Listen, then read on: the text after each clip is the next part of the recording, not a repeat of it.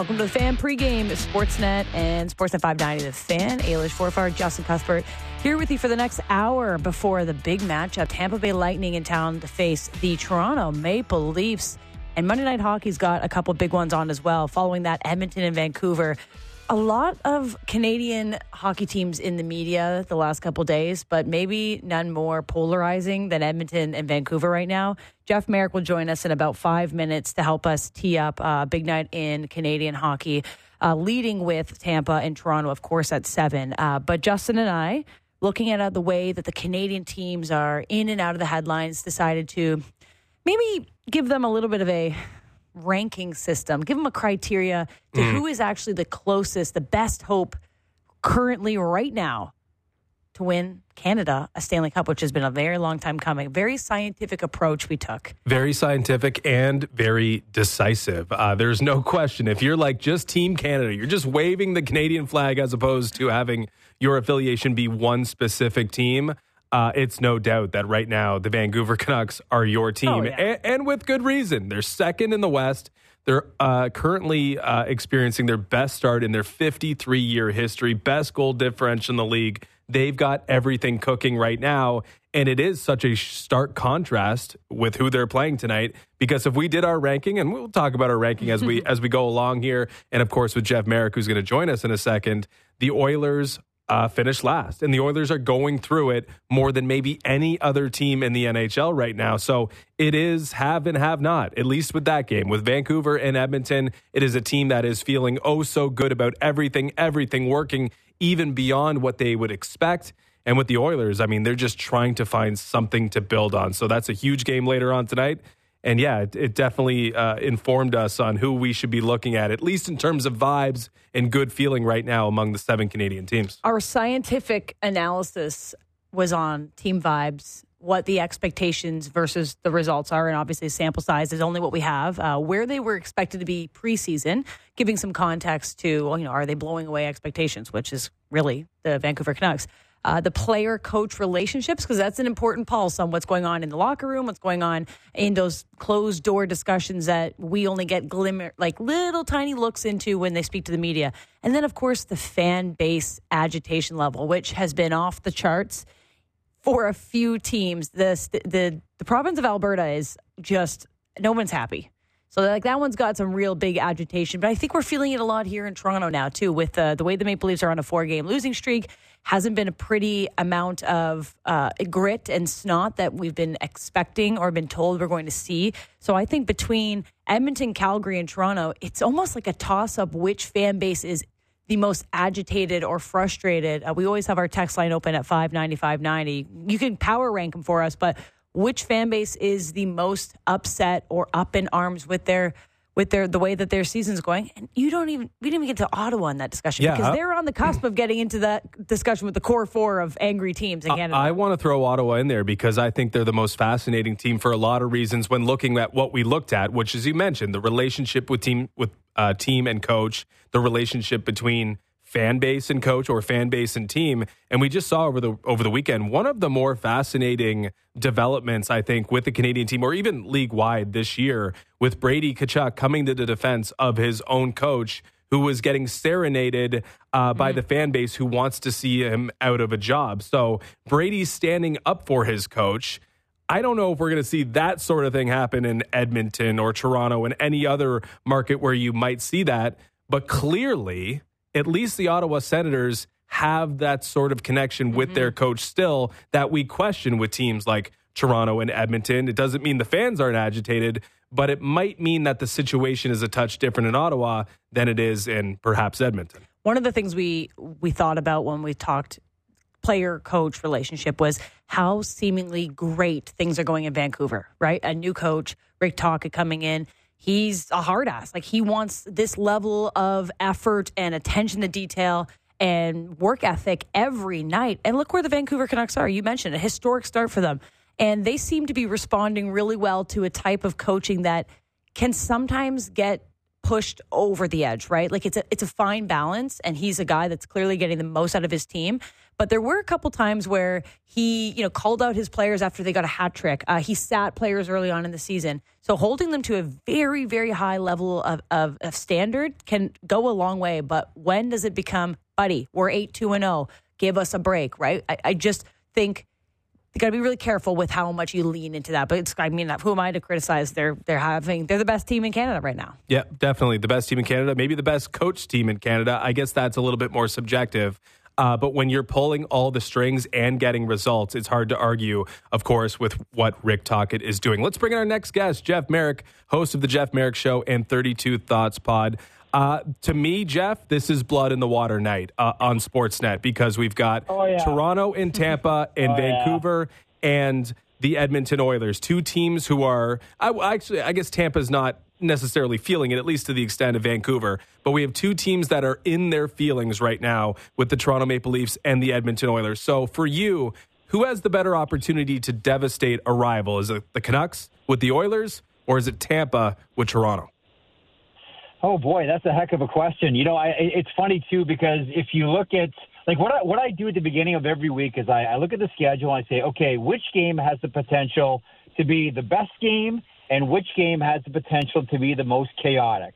And as I look at the schedule, the best game right now looks like Los Angeles Kings, Vegas Golden Knights on Wednesday. That looks like a beauty. But the game that produces the most chaos, probably Thursday with Edmonton and San Jose.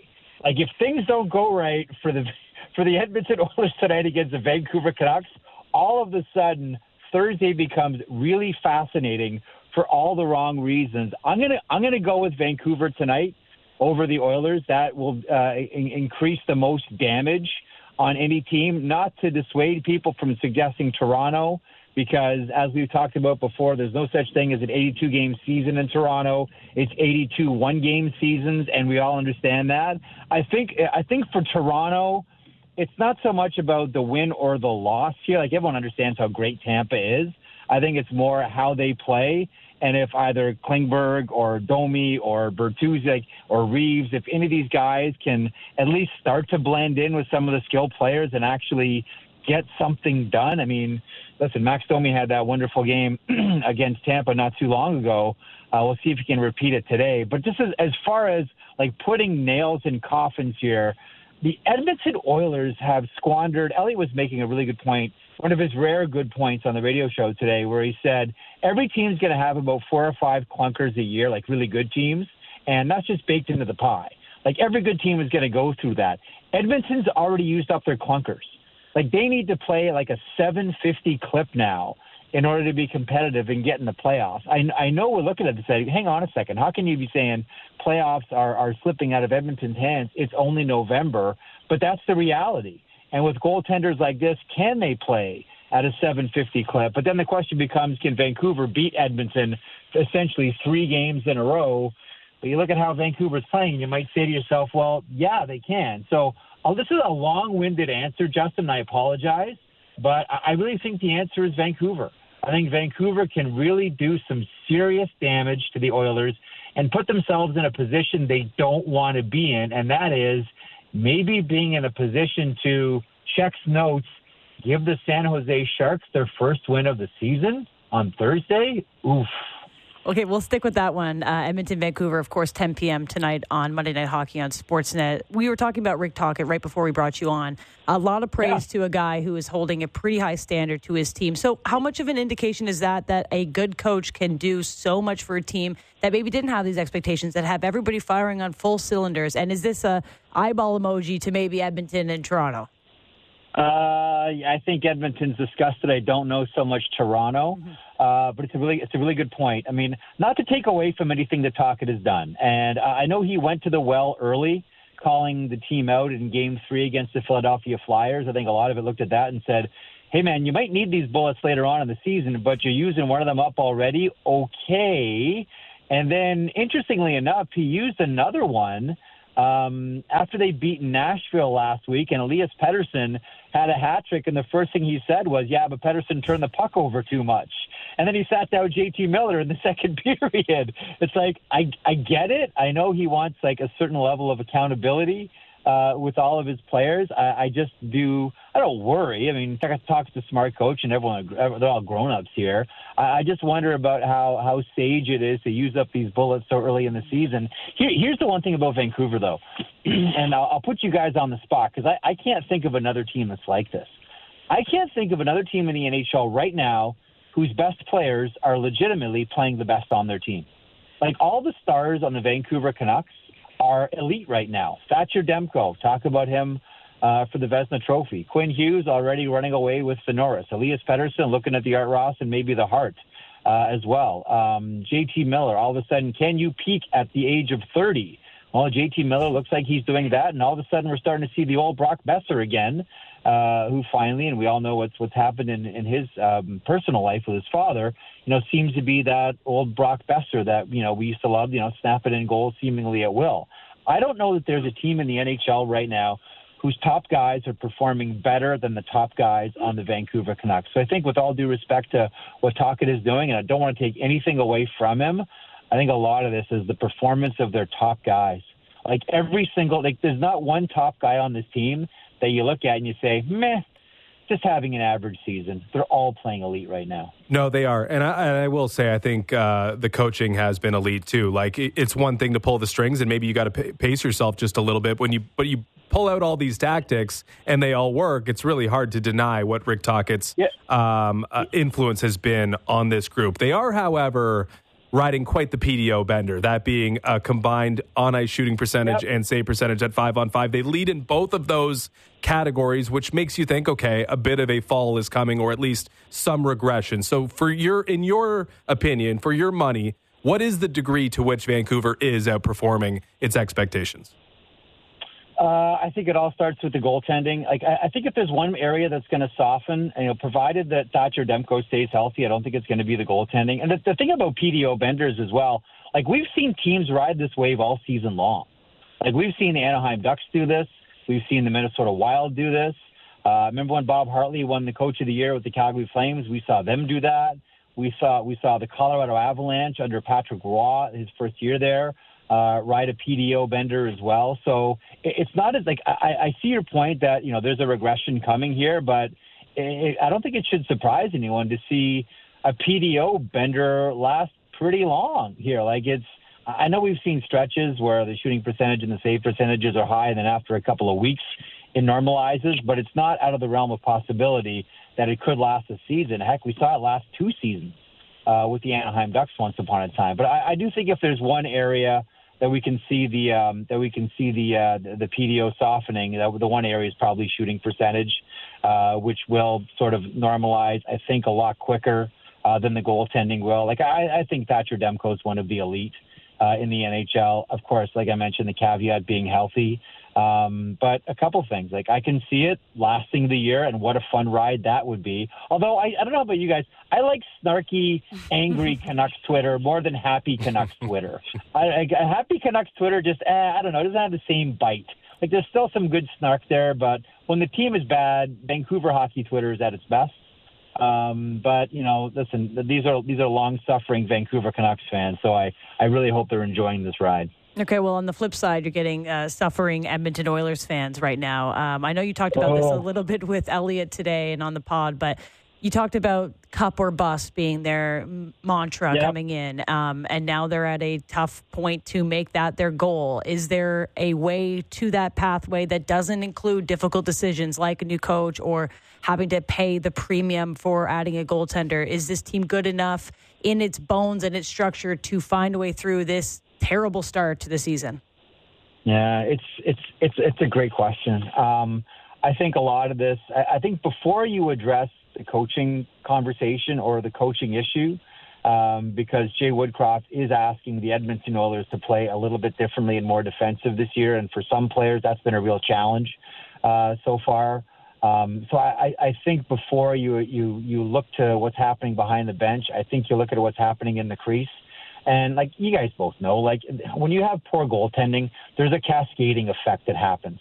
The defense plays differently. The forwards play differently. The coaches coach differently. When you don't have when you don't have faith that your goaltenders are going to make a save and teams start shooting balloons through them, it changes everything. You've seen teams that take chances, can play a little risky, can play a little frisky when the goaltender's riding it hot. Because don't worry about it. If we make a mistake, he's going to bail us out. And quite the opposite is happening. There is zero confidence in this combination right now. It sounds like they're going to give Stuart Skinner a run here. I think a lot of us, just because he's such a decent person, was really hoping for a better season from Jack Campbell. And you really hope that he can finally pull it together. I think there's a lot of people that cheer for Jack Campbell for a number of reasons. And he had a really good training camp. And I think we all thought, okay, this is great for Jack Campbell. And that means it's going to be great for the Edmonton Oilers. Not so fast. I wonder how much faith has been shaken there. It's not exactly like Stuart Skinner is channeling the ghost of Terry Sawchuk here by any stretch of the imagination. So I think the whole thing begins with goaltending. Is the blue line an issue too? Of course it is.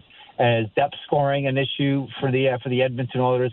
Of course it is. But for me, the whole thing begins with goaltending. The question that I have is, normally before you make any decision about a coach, there used to be an old saying, and it's difficult now considering the salary cap and how tight everyone is up against it. But once upon a time, a general manager would say, before I fire someone, I owe them a trade.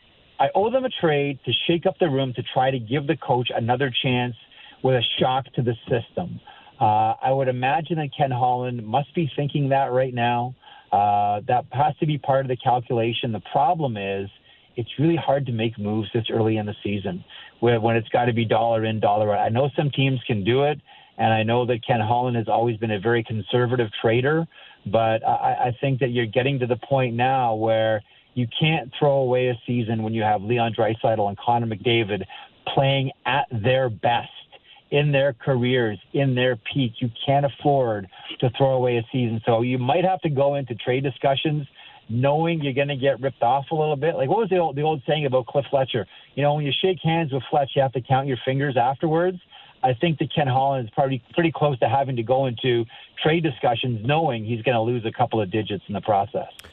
Chatting with Jeff Merrick of the Jeff Merrick Show and the 32 Thoughts Pod. I think one of the most fascinating threads, if you want to call it that, throughout the Canadian hockey landscape right now is the relationships going on between players and their coach. And you just talked about Jay Woodcroft a little bit there and how maybe something is owed to him.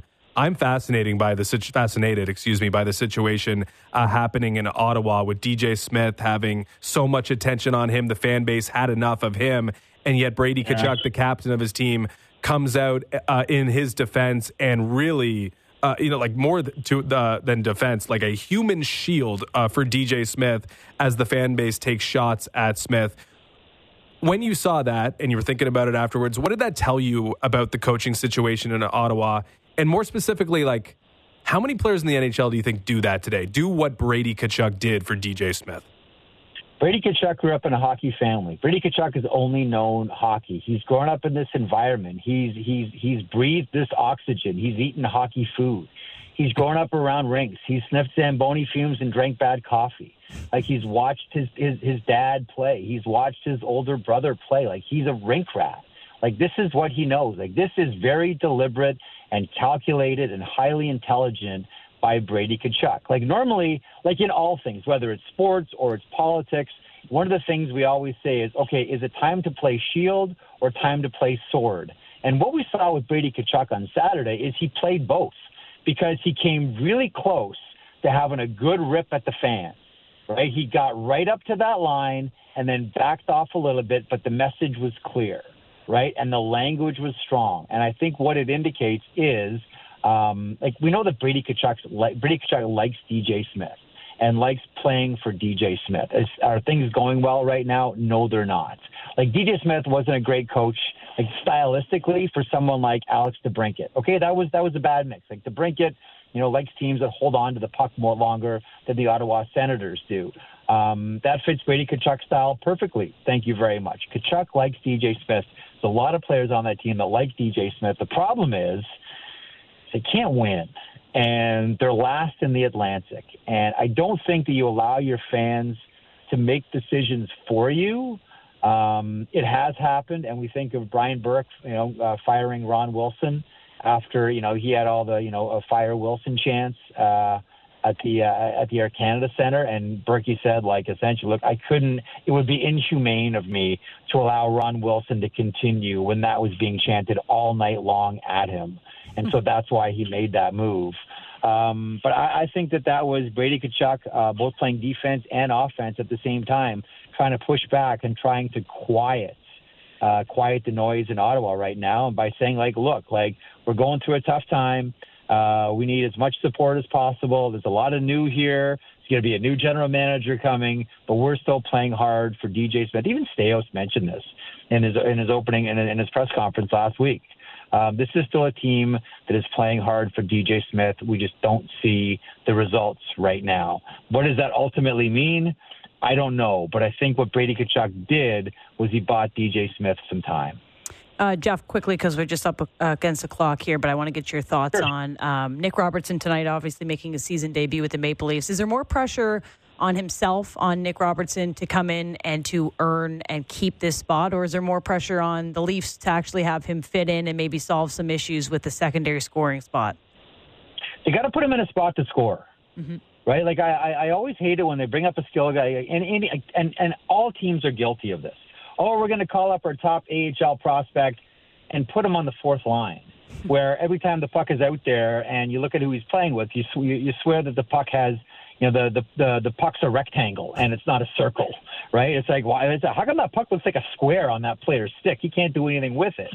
So that always bothers me. The main thing that I'm looking for here tonight are what situations did the Maple Leafs put Nick Robertson in? If you're going to get the most out of Nick Robertson, put him in positions where the moment the puck is on his stick, it's off his stick and it's on the net.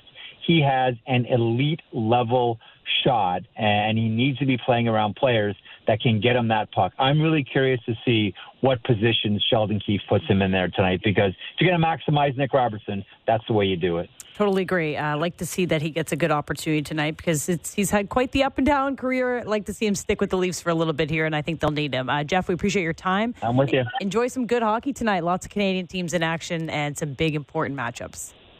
Oh, this is going to be an awesome night of hockey.